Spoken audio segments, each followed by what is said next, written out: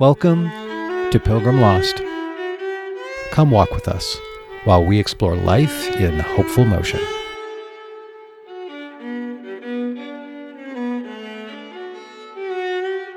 Whoa! Pilgrim Lost. We're back, and oh my gosh, for those of you watching on YouTube, the screen is full of beautiful faces. I'm so excited about our episode today, where we're going to be doing a pilgrimage Camino de Santiago 101 conversation with some veteran pilgrims and some soon-to-be pilgrims who are planning their trips. I'm excited. We got Lisa Klossner, my old friend who's actually been on the podcast before. She's back as one of our veteran. Lisa, how many times have you walked the Camino? I walked the Francis once all the way through, and then I did the Francis just 10 days through. The first 10 days. Mm-hmm. Nice. And you're hoping going to go again. Yeah. And this actually in September, I'm going on the Portuguese with my son. Phenomenal. And then for the first time, Carolyn Khalil, we're so excited you're here. How are you? Thank you. I am well. Happy to be here. And you have not yet gone, but it is on your bucket list as soon as possible. Is that correct? Yes. Lisa and I were slated to go this September, but we are not going to go now. But we're now slated to go a year from September. Okay. And thinking about it, planning for it, lots of questions, lots of ideas. We did a little virtual one once just for fun. And yeah. Mm-hmm. And then producer Mark is back. Mark Portrait. Good to see you, producer Mark. Thank you, Tony. And remind us again, the day of when will you be taking your first steps on the Camino de Santiago? I leave the day after Mother's Day.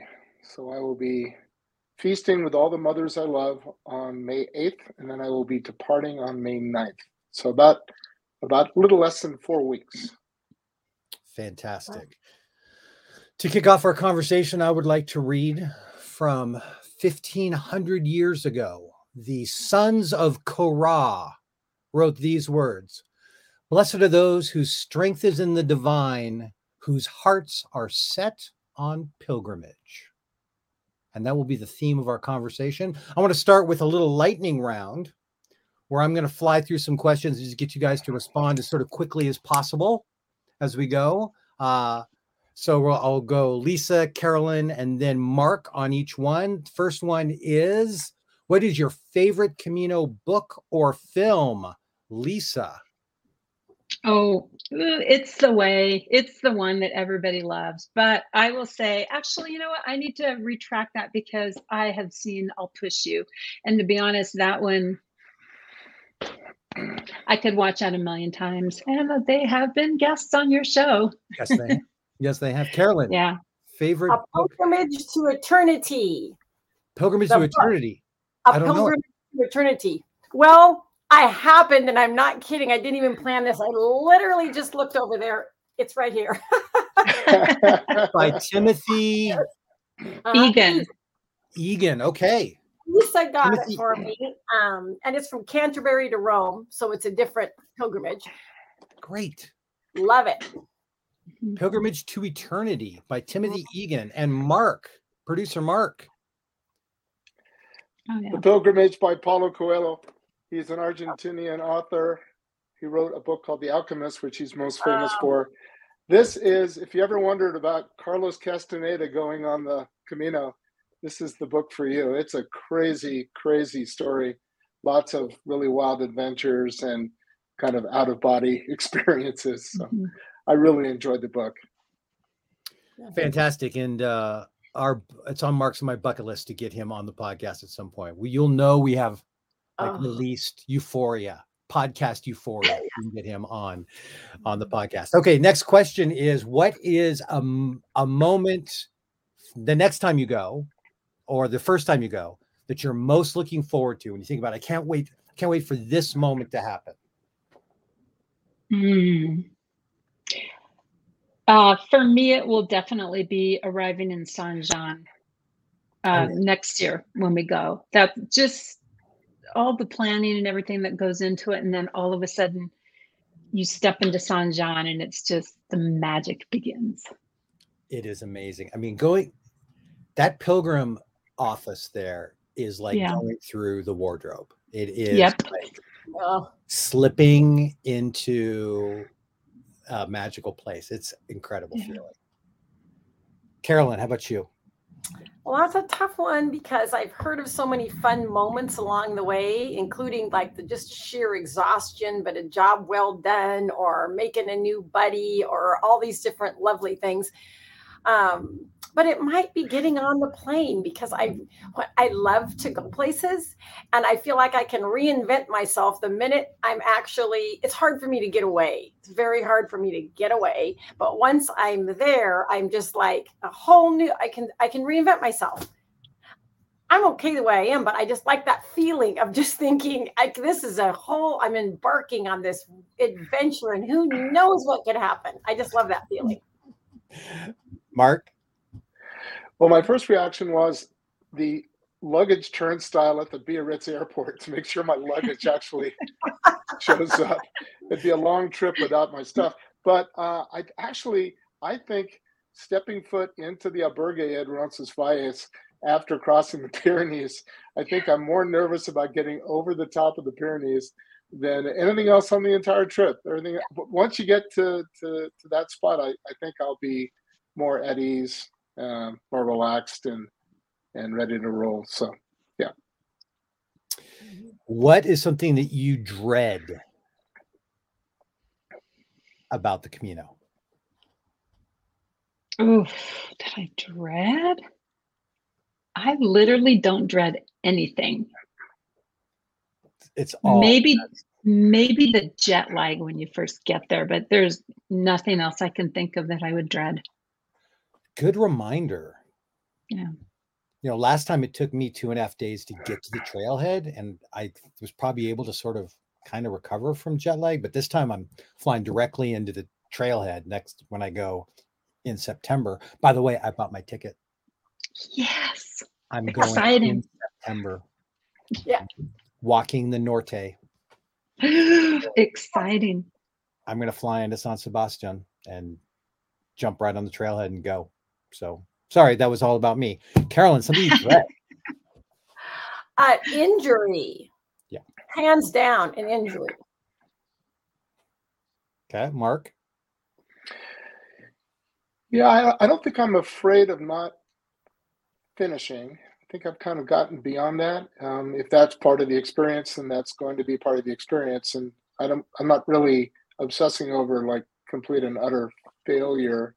But I would agree with Carolyn. I think that I'm older, and I am concerned about how my body will react to day after day of that kind of movement. So I think that's my number one concern. Yeah, it's good. And just for everyone to know, Mark, I feel comfortable saying your age, but you're in your latter 60s. Is that fair? Yes, I'm running out of 60s. You're running out of 60s. Yes. And I just want people listening to know sort of the context. And Lisa and Carolyn, I won't ask you your ages, but let's just say that you have grown kids. Is that fair to say? I do not mind saying that I'll be 65. And yes. I'm very excited about, and I did it when I was 60, was when I first did it, was to celebrate my 60th birthday. So. And I don't mind saying I am 60 and I am thrilled to be alive, and I don't care how old, I'm happy to be 60. Beautiful. So as we're talking, so this, we can say it's, rookies on the Camino or Camino 101, but really it's old farts on the Camino. And I put myself in that category. I'm in my 50s now. That makes me an old fart. I feel like an old fart. And I'll tell you, one of the things I'm afraid of is my gout has been getting worse and worse. And what is? My gout. Oh. I have gout, and it manifests in my feet, and it basically makes it almost impossible to walk. So I'm scared that my gout's going to flare up when I go. Okay, so in Spain, they have this drink called Clara, which is a mix of like a lager, it's a Pilsner and lemonade. And it's delicious. Like at the end of a walk, there's nothing that tastes better than a Clara. So the question is, Clara or red wine to each one of you. Lisa? Well, I didn't even know that, Clara, because I always drank red wine. So, but when I go back in September, I'm checking out the Clara. How are you saying that? Clara. Clara, I think. Clara. Oh, okay. I'll have to say red wine. All right. I'm thinking the Clara because I might be slightly dehydrated. Well, I'm not sure it'll help that much, but yeah, the lemonade part, yeah, that'll help.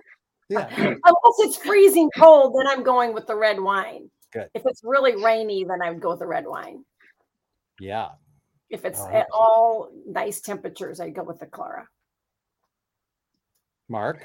I'm not a big beer drinker, but when I went to Dublin, I was drinking like 2 and 3 Guinnesses a day.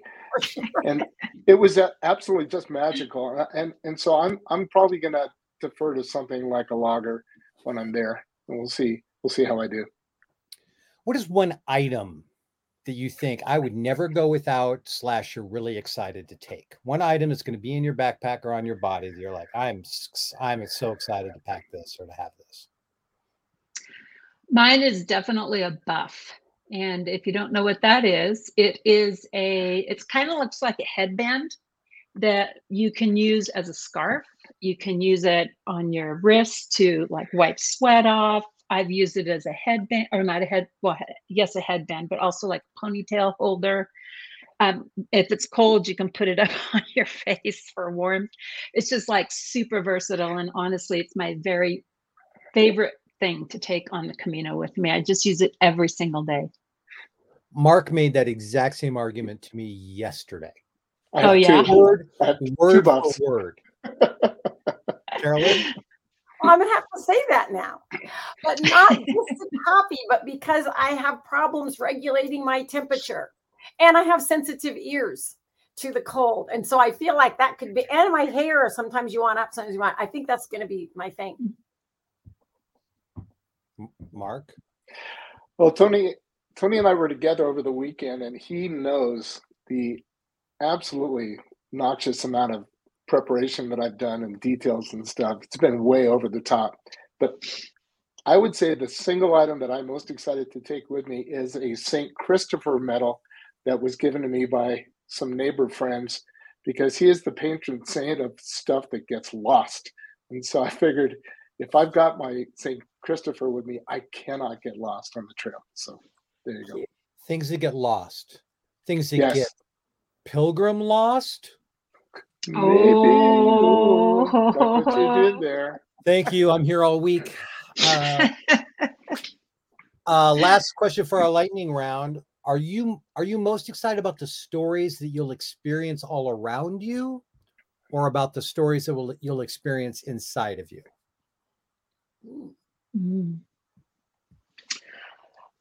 You know what? I'm going to say inside of me. When we went in 2017, it was definitely more about community and all the stories around me, which I'm definitely looking forward to that again.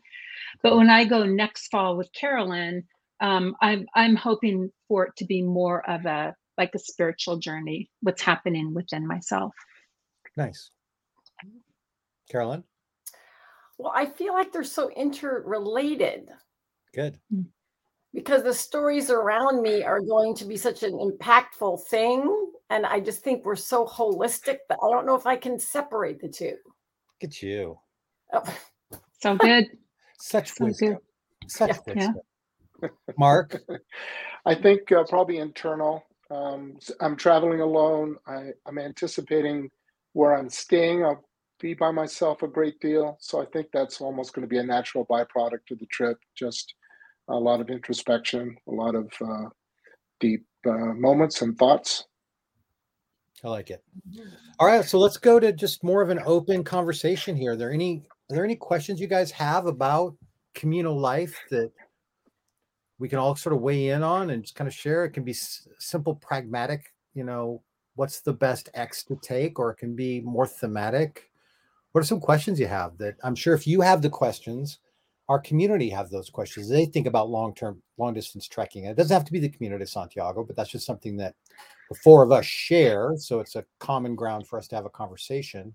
But who's got a question? Well, I have a very pedestrian one, almost embarrassing, but okay. I don't like being dehydrated. Therefore, I drink a lot of water. And then, of course, I have to go to the bathroom. Oh, yeah. And so as I'm walking all day long, people are on the trail. So you're probably not just going to go off the trail. Anyway, that's my question.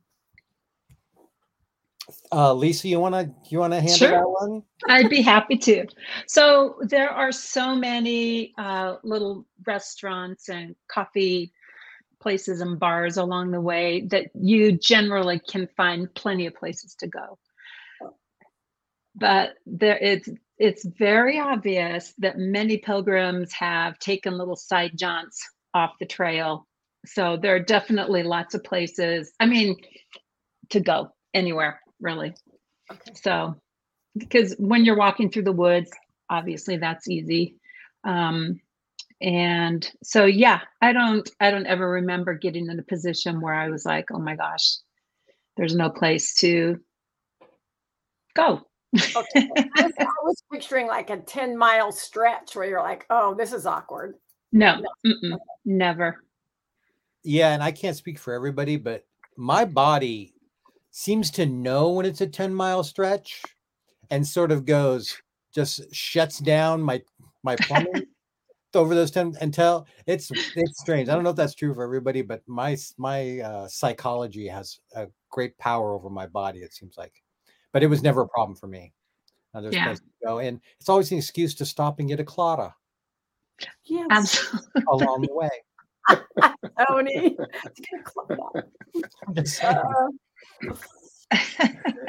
I have a question regarding language. I've been on Duolingo for many, many, many months trying to learn Spanish as best I can. All my middle school, high school Spanish has come back. And I'm wondering whether or not for people over there, they would just rather you spoke to them in English and they wade through it rather than butcher their beautiful local language, or whether they really appreciate you trying to speak in Spanish. It's good. Mm-hmm. Lisa, you got a thought on that? I know I do. I do too. Yeah. Go for it. All right. Well, I have heard people say that they really appreciate it when you try to speak in their language. So because it kind of shows that you want to participate with them rather than I'm here and I'm American or whatever, and you're gonna listen to me in my language because it's the native tongue of the world, kind of a thing, But I do think that trying to speak, and my Spanish is very not that great, but I always could tell people would appreciate it when I would try at least to speak Spanish. Yeah, really any place in the world where I've traveled, and I've been to 60 countries, the one thing that I would say never do is just assume that English is the language. Like just walk in and just start talking at somebody in English, assumptive that they're going to understand because you're right. And that tends to be an American thing that most of the world, because we don't live in proximity with other countries the way that most people do, there can be an arrogance and a hubris that is very off-putting. It's one of the reasons why Americans have a bad rep. So humility on the end. Even if some people are just very uncomfortable even trying to speak a foreign language, and people understand that. I think most people are very compassionate and empathetic, but to walk in with, I am so sorry, I don't speak Spanish. Is there any chance you speak English? Just lay out, like, I know that I'm the idiot in this scene and I'm willing to be the idiot in this scene. Mm-hmm. The other person inevitably will show great generosity. And even just like one word in the local language, if you just say, excuse me in Spanish and then go, is there any chance that you speak English? But even just the excuse me will give you, like Lisa was saying, will give you some credits, some relational credits. Lisa, would you agree with all that? 100%. Yep. Okay. Good one. Any other thoughts, questions, ideas? I've really been thinking about just meditation. And I think there's so much about long trekking when you're putting in 3, 4, 5, 6, 7 hours of walking in a day. How do you really sort of release your mind and your soul to do the work or to do the contemplation you desire? Like, are there any practices or any things that stand in the way? What are the hurdles to look out for? Kind of like we were talking about with the podiatrist about checking in with your body. Are there ways to check in kind of with your soul or your mind to double check whether or not you're in a state that maybe can do good, thoughtful meditation? I don't know if that question is making any sense, but if any of you have any thoughts on that, I'm super curious. There's been a fair amount on the Camino Forum conversations about headphones versus no headphones. Right. And I was kind of curious because I think that kind of fits into what you're talking about there, Tony. Mm-hmm. What you and Lisa might have experienced over there regarding what was accepted or not or frowned upon or whatever.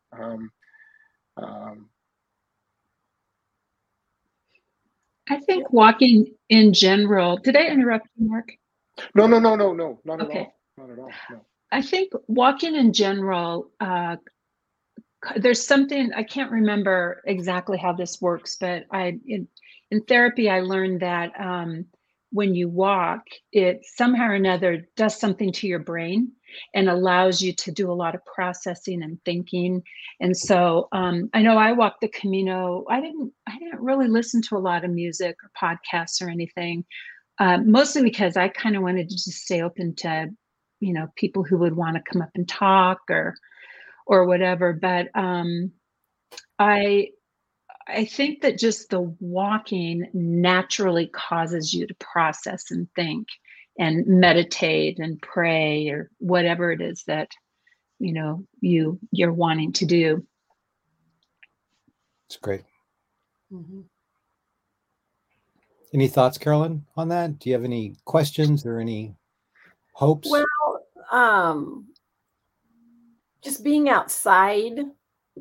As soon as I get outside, it really helps me center and think outside of what's right here, because I have things going on right here all the time. And then just to get a little bit of a view of something else that is beyond me. Good. So that's I meditate well outdoors, which is one of the reasons why I want to do this. That's one of the reasons why I think this would suit me well, is because it's kind of my jam to get outside and move. Get outside and move. I like both of those a lot. Movement and outside in this kind of, perfect.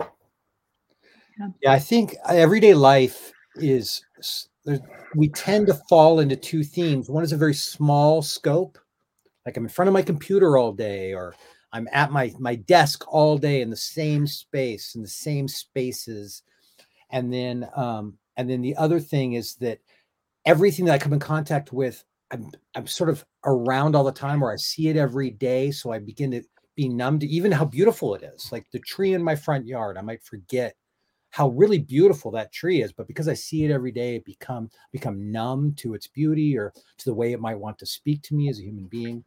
And when you're walking on pilgrimage in a place like Spain, it seems like the most important things that really stimulate the human soul are you're constantly like bumping into all on the way. Like Carolyn said, just the beauty of nature and the different landscapes, and then the sheer size of the scope. It's like the universe is like brought into your experience as you walk, and then all these people are bouncing off of you all day long with their stories and their beauty and what makes them unique, and then they say something about their lives and you're suddenly stimulated with something in your life, and all that stuff works. I heard this really neat metaphor from a monk that I was reading recently, who said that the beauty of meditation is so much of our lives, it's like we're on a boat and the water beneath us is constantly being churned up by the activity of our life, like all the cacophony of all the things.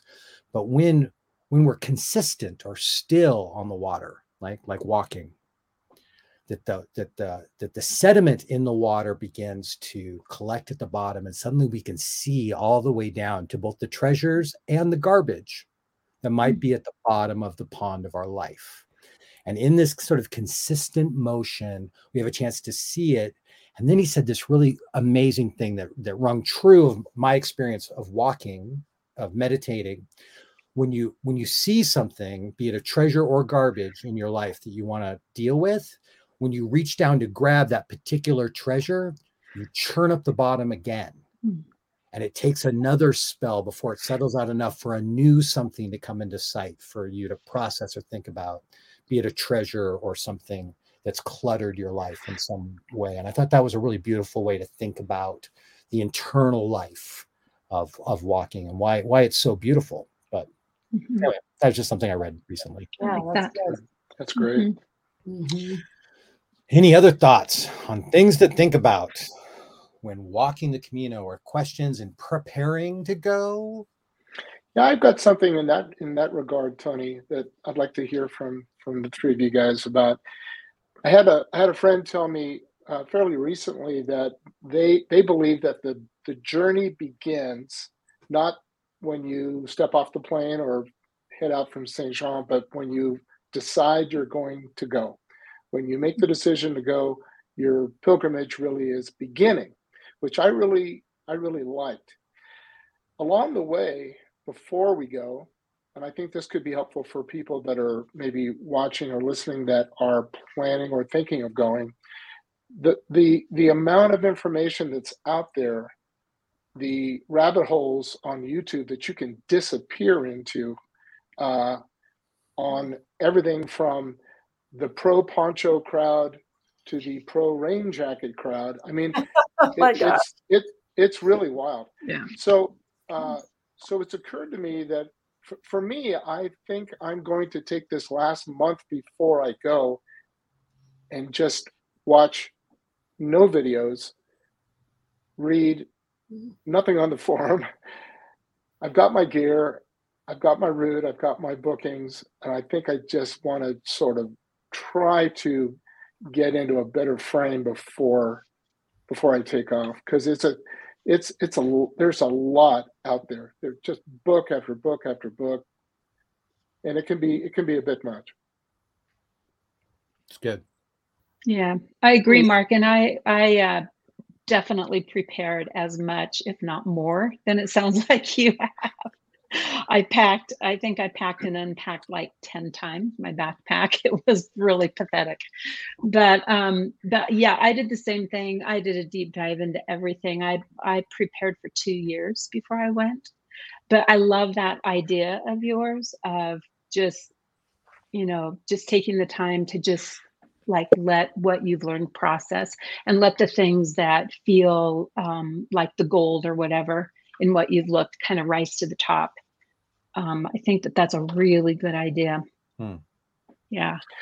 Somebody on the forum, I'm sorry, Carolyn, go ahead. No, go ahead. I was just going to say, somebody on the forum last week, happened to be on April 1st, decided it would be really a fun idea to post that the French government had shut down the Napoleon route from Saint John to resurface the roads and groom the trails, and it would reopen again in October. And people just lost their minds. And when it's the first thing I saw when I woke up in the morning, looked at my phone, and I thought, oh my gosh, I'm booked to stay at Orison, and I got to go to Val Carlos. I don't even know how. And then all of a sudden, somebody posted, it's like, is this an April Fool's thing here? And it was. And I thought, oh, that is just, I'm too deep into a hole here on details if that sort of thing's really bothering me. So yeah. Sorry, Caroline. Well, no, I was going to say, I think that's great advice. I think that's true of a lot of disciplines even. If you're in a play or something and you memorize things and you're ready, you need to take a break. you know, I used to run a lot in my youth, and same thing. You got to take a break. You know, it's this ebb and flow of life, which is very challenging for me. So that's good advice already for me, because I have a tendency to just keep going. And I do think it's that lovely respite just before that really is so beneficial to whatever you're embarking on. I'm going to have to remember that. That's a good word. That's great. And it's interesting. I've seen published online and in books meditations to do while you're on the Camino, but I've seen very few things about sort of structured, like internal life prep as you're preparing to go. And I think it'd be really interesting. And maybe it's out there. Maybe somebody could write in the show notes for us, do a response or emails if you know of a good sort of preparatory, like internal mind, body, spirit for going on the Camino. And to Mark's point about taking things too seriously and overreacting, for every person who says you must, the one thing you should never do is X, you'll find somebody else online who says the exact opposite about this. Mm-hmm. And I think the reality is there's no one way to do pilgrimage. And one thing I really try and emphasize to people, and I'm not trying to be condescending, but it's Spain. It's not outer Mongolia. Like, if you need to buy something, every third village has that. Mm-hmm. Like, if you forget to buy something, or you wish you had brought something you didn't bring, you'll find it. You know, you're in Pamplona on day 5. You know, it's a major town. So don't stress about having everything perfect every time. And so much Camino is designed to cater to those needs. So it doesn't have to be perfect. This is not, I have to do it right the first time or I'm dead in the water. It's not like that at all. And unlike Lisa and Mark, I decided to go and was on a plane within a couple of months. And I mean, I packed my bag once and barely thought about it. And when I showed up at St. John, I literally didn't know what I was doing. They pointed me to the trailhead, and I just walked up there and started walking in the middle of the afternoon like an idiot. Which is the thing you're never supposed to do. But like, I didn't know. I'm just a pilgrim. All right. Good. Any other thoughts? Mark, that was a good question. Yeah. I have a question. Yeah. So I fully intend to engage people because I love people, as I'm sure we all do. And I think it's fantastic. And the nuances of their life, I just like that. And then there comes a point where I'm thinking, now I'm in too far and I would like to not talk anymore. But I've given off the impression that I can't wait. Lisa can attest to this. And so now I can't get, how do you do that? Because there's times that you just don't want to talk. You just want to be. But now you have all these besties along for the road, which you can't wait to see later. But, anyway, how does the cadence of walking with people and then not wanting to walk with people work? Yes. Yeah. Lisa, you have thoughts? I do.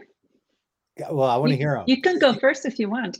Well, we're different because I'm not, I mean, I'm an extrovert in certain ways, but when I'm on the Camino, I don't want to talk to anybody. Like I'm in my spiritual zone and I want to stay there. And so I'm coming from a different perspective maybe than you, but then I can address it. So, all right, okay. Yeah. Okay. Generally speaking, the social contract on the Camino is fairly well known. Like, and if it's not known on day 1, it is known by day 6 by everybody. Like, and there is a social contract. We're all playing by the same rules. And one of those rules is the right to walk alone. It really is. And you can be a lot more blunt than normal, circumstances in the States or whatever. You can just say, I've loved this conversation. I really just need some time. It's just to think and feel for a while, pray for a while, whatever your terminology is. And people go, great. And then you just, hit the brakes a little bit and let them walk ahead, depending, feel out who walks faster. Hit the brakes, let them walk ahead. Or for me, I just always go, well, it's nice talking to you. And then I hit the gas And that's I get away from people pretty easily that way. But Lisa? Exactly what I was going to say. Everybody either knows it or knows it soon into the pilgrimage, that everybody has a freedom to walk and chat or to just say, again, it's been great talking to you, but I'm kind of in a zone where I'm trying to have some, time alone. And people, I never had any trouble with anybody being offended, because I just think everybody knows that.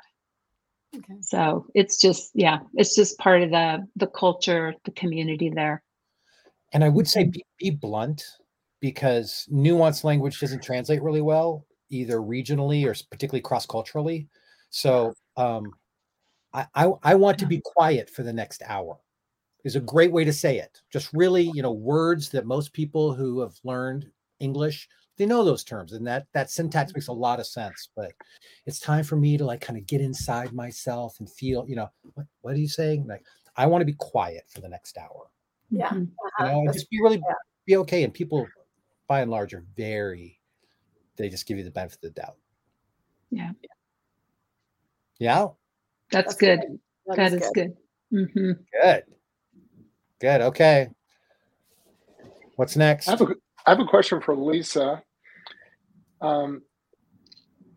If you're a person who has a lot of social contact in your life, and you're over there on these long treks, how do you manage the solitude? What was that like for you, or if that's applicable? Yeah, as far as when you were walking, and just because I went with my husband and son, and we kind of had a thing where if we could either walk together if we wanted or not. And so there were a number of days I walked by myself. And I mean, I don't really think I talked to a lot of people on those days, maybe a little bit, but I just, it was the same kind of thing where you're just walking along. And if people came up and wanted to talk, I would just say the same thing. It was really great talking with you, but I'm trying to take a solo day today. So I'm walking alone. Mm-hmm. So is that what you meant? Yeah. And also just emotionally, what does it feel like to, I mean, we are, we're connected people in this country and our culture. So we're texting back and forth, and we're chatting on the phone, and we're FaceTiming and Zooming, and then all of a sudden, wham, you're over there, and you're hours and hours and hours alone. That is a big adjustment. My wife has told me she's more concerned about how I respond to that than I do physically, because it's a big shift, and I'm just kind of curious if that was something that you or Tony had to kind of deal with. I didn't text or call when I was over there, and I did a blog. So every night that I could, I would post things for my family and friends. Of course, I kept in touch with my husband and stuff, but before he got there. But I don't know. For me, I feel like it is so different than being in your day-to-day life. And you're able to, at least for me, I was easily able to just get into the flow of pilgrimage, and just, you don't want to be on your phone. You don't want to be checking Instagram or, texting with friends or whatever. You just don't want to, because it's just not the headspace you're in. So for me, yes, I'm super social, but it was very easy transition for me. Thank you. Yeah, it's one thing when you choose, like, today's going to be a quiet day, but there are days where the isolation is forced upon you, where you just find yourself walking, and you were kind of hoping you'd find somebody, and you don't, and sometimes you go hours without really connecting with them. And it is hard, Mark. I mean, I'm not going to pretend like it's not. There are times it's like in the silence, the demons, they raise their voices, and all the sort of self-talk can get very dark, and a lot of things can come up inside of you that's very painful, and a lot of that is part of it. A lot of it is it's sort of that hero's journey you need to go on, and the hero's journey is part of it. And there will be days when you are in the wilderness. There will be days that you are in, you're in the cavern, you're in the cave. There are these things that the hero needs to go through and the heroine needs to go through. And don't be afraid of it. Mm-hmm. Mm-hmm. And I also found it reminds me of one time when I was walking alone, and there was no one around me, and I was feeling not only lonely but also kind of vulnerable, because I was walking through this wooded area and feeling like, wow, I'm kind of really all by myself, and I feel a little vulnerable. And so, but I just obviously kept walking, and then all of a sudden I hear this music. And I come up this hill and around a corner, and there's a man sitting there playing the guitar. And it felt to me like a divine moment of, and he played a Camino song for me, just for me. I stood there and listened to him, and he played this song about just being on the Camino and the solitude of it and stuff. And it's amazing to me how those moments will come like right when you need them. And there's so many things. I'm sure, Tony, you experienced that, where just these crazy things happen just out of the blue. Lisa, I thought you were going to break into song. I really did. Like in the middle of your answer, I thought she's about to sing for us. Like, this is awesome. From Lost First. I mean, do you guys worry about safety, physical safety? Since that came up a little bit here. Carolyn, yeah. Well, I've not been there, so I know the Camino takes care of itself. And all my son went, my youngest son, when he was 18, and he thought it was super safe, but he was an 18-year-old male. So see, that doesn't really relate to a female at really any age. But he sure learned a lot of lessons, and that's one of the reasons why I'm interested in this. That was great. But yeah, so I think any woman at any age, anywhere, has to be a little concerned, which isn't fair. It's really irritating. Right. But I think that's the reality. But you tell me, I've not been there. And I would say there are so many women who travel solo on this pilgrimage. So many women who go alone, and you just don't hear. I mean, definitely there are dangers because it's, it's part of this world. But I have read a lot about single women who've traveled, and their accounts are amazing. So when we go, actually, when Carolyn and I go, I don't think Carolyn's going to be able to stay for the whole time. So that will leave me traveling all by myself, which honestly, it's a stretch for me. It's a stretch, but I want to do it, and I am going to do it, and I'm excited about it. So I'm sure there'll be times when I feel afraid, but that's okay. It's a great time to build my courage and bravery. Yeah. So, yeah. I mean, and when you're on the Frances, if you're there anytime during the pilgrim season, you don't go very long without having other pilgrims nearby. And there really does. I mean, other pilgrims feel safe. They just do as people. And not that there always are, and we still need to, keep our antenna up as we go. But just talking with women who have walked, and men as well that I've walked with, and we've talked about it. There's it certainly is more, they feel safer than walking through downtown San Francisco, for instance, or something. Oh yeah. Any thoughts on like security, safety of like documents and money, and do you have to worry about getting robbed or petty theft or anything? Lisa, do you have any thoughts on that? Because I know a lot of people worry about it. A few of the albergues will have lockers that you can put your things in, but I would always take like my passport, my money, all of that stuff, and I'd just stick it in my sleeping bag with me, and just anything that I was concerned about. And then, of course, you don't leave the albergue. You don't leave your stuff in the albergue that you would be concerned about, such as your passport and money and all that stuff. You always keep that on you. But I never felt. I just never felt concerned for my stuff at all. Because again, like Tony just said, the people that are in this path, they're pilgrims, they're doing the same as you, and everybody has the same mindset. And the people in the albergues are only pilgrims because that's all that can stay there. And so I'm sure there would be a rare thief, but I never ever felt any concern about that. Yeah, just keep passports and money on your body at all time, preferably under your clothes. I just kept my wallet under my pillow as I slept, under my ear, where if somebody tried to get to it, they could get, but by and large, I never worried about it. I mean, it was, my friend Kari, who used to help host this, she got robbed once in the albergue while she was sleeping, but the person who robbed her just took the little bit of cash she had and was really kind to leave her passports and her credit cards. And it's like literally it was obvious they went out of their way to just take the money and to leave everything else just as it was. So nice thieves. Right. Nice. Thoughtful thieves. Thoughtful thieves. All right. Well, before we wrap up, is there anything anybody wants to say you haven't had a chance to say? Anything? I'll tell a story because Mark, you were talking about your St. Christopher medal. Mm-hmm. So when I went, first time I went, my dad gave me a St. Christopher's necklace and wanted me to keep it with me, which I had planned on doing, but a few days into the trip, I realized I had left it at home.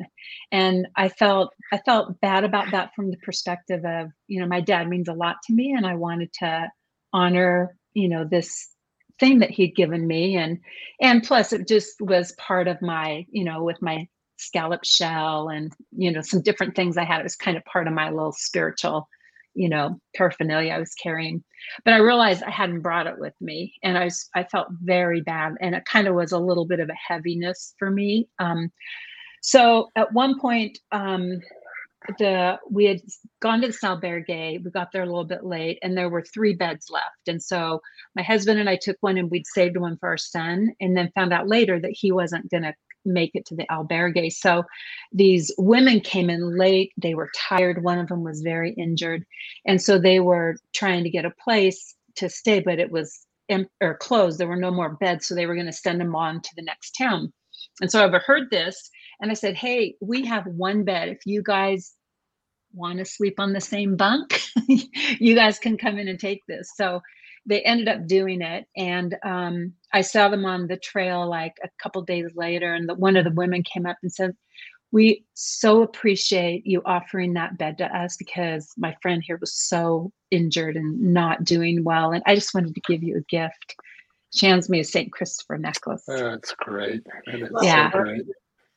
Yeah, it was really cool. It was one of those moments that you're like, okay, that was like the guy with the guitar when I was feeling alone. So those moments are all over the place. I have so many stories like that. So thank you. It's like I have a story as well, even though I've not walked the Camino. But when Joshua, my youngest son, was on the Camino and his first day, so he was going to check in, but he didn't. And we didn't know where he was. And he was 18. And I'm insanely in love with my children. And I was first starting to really freak out because he'd missed the deadline for checking in. And then he wasn't going to check in. That was okay too. But just like you got there, you started, and it was the Pyrenees that he was walking over. And I was literally thinking, okay, if I fly over and we run as fast as we can, how long would I take to catch up with it? We're just, how your head just gets crazy. And so Lisa and I'm like, I'm freaking out. So Lisa and I go for a walk and we're in our neighborhood and we're just walking. And the sky was, kind of cloudy, kind of clear, just nothing remarkable at all. And we turned the corner and the entire sky was, and I will never forget it because it was perfect Camino shells and thousands of them. And they were pink. And the whole sky was filled with pink Camino shells. And right then and there, I was just like, this is so not for me to worry about. This is so not for me to worry about. It was unbelievable. Wow, It was really good. Mm-hmm. Wow. So you remember that, Lisa? It's very good. I totally remember it. We were both like, whoa. Yes. Mm-hmm.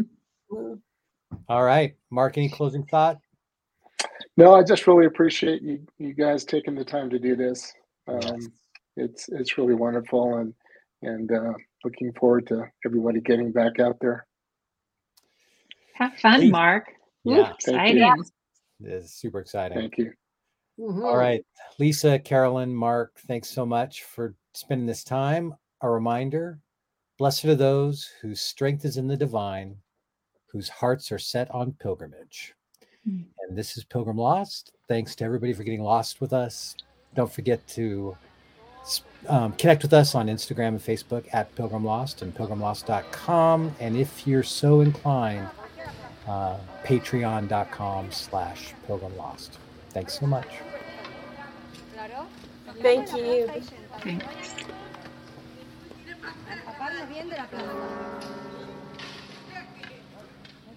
Thank you for walking with us. To stay connected, visit us at pilgrimlost.com. Please comment, share, and respond.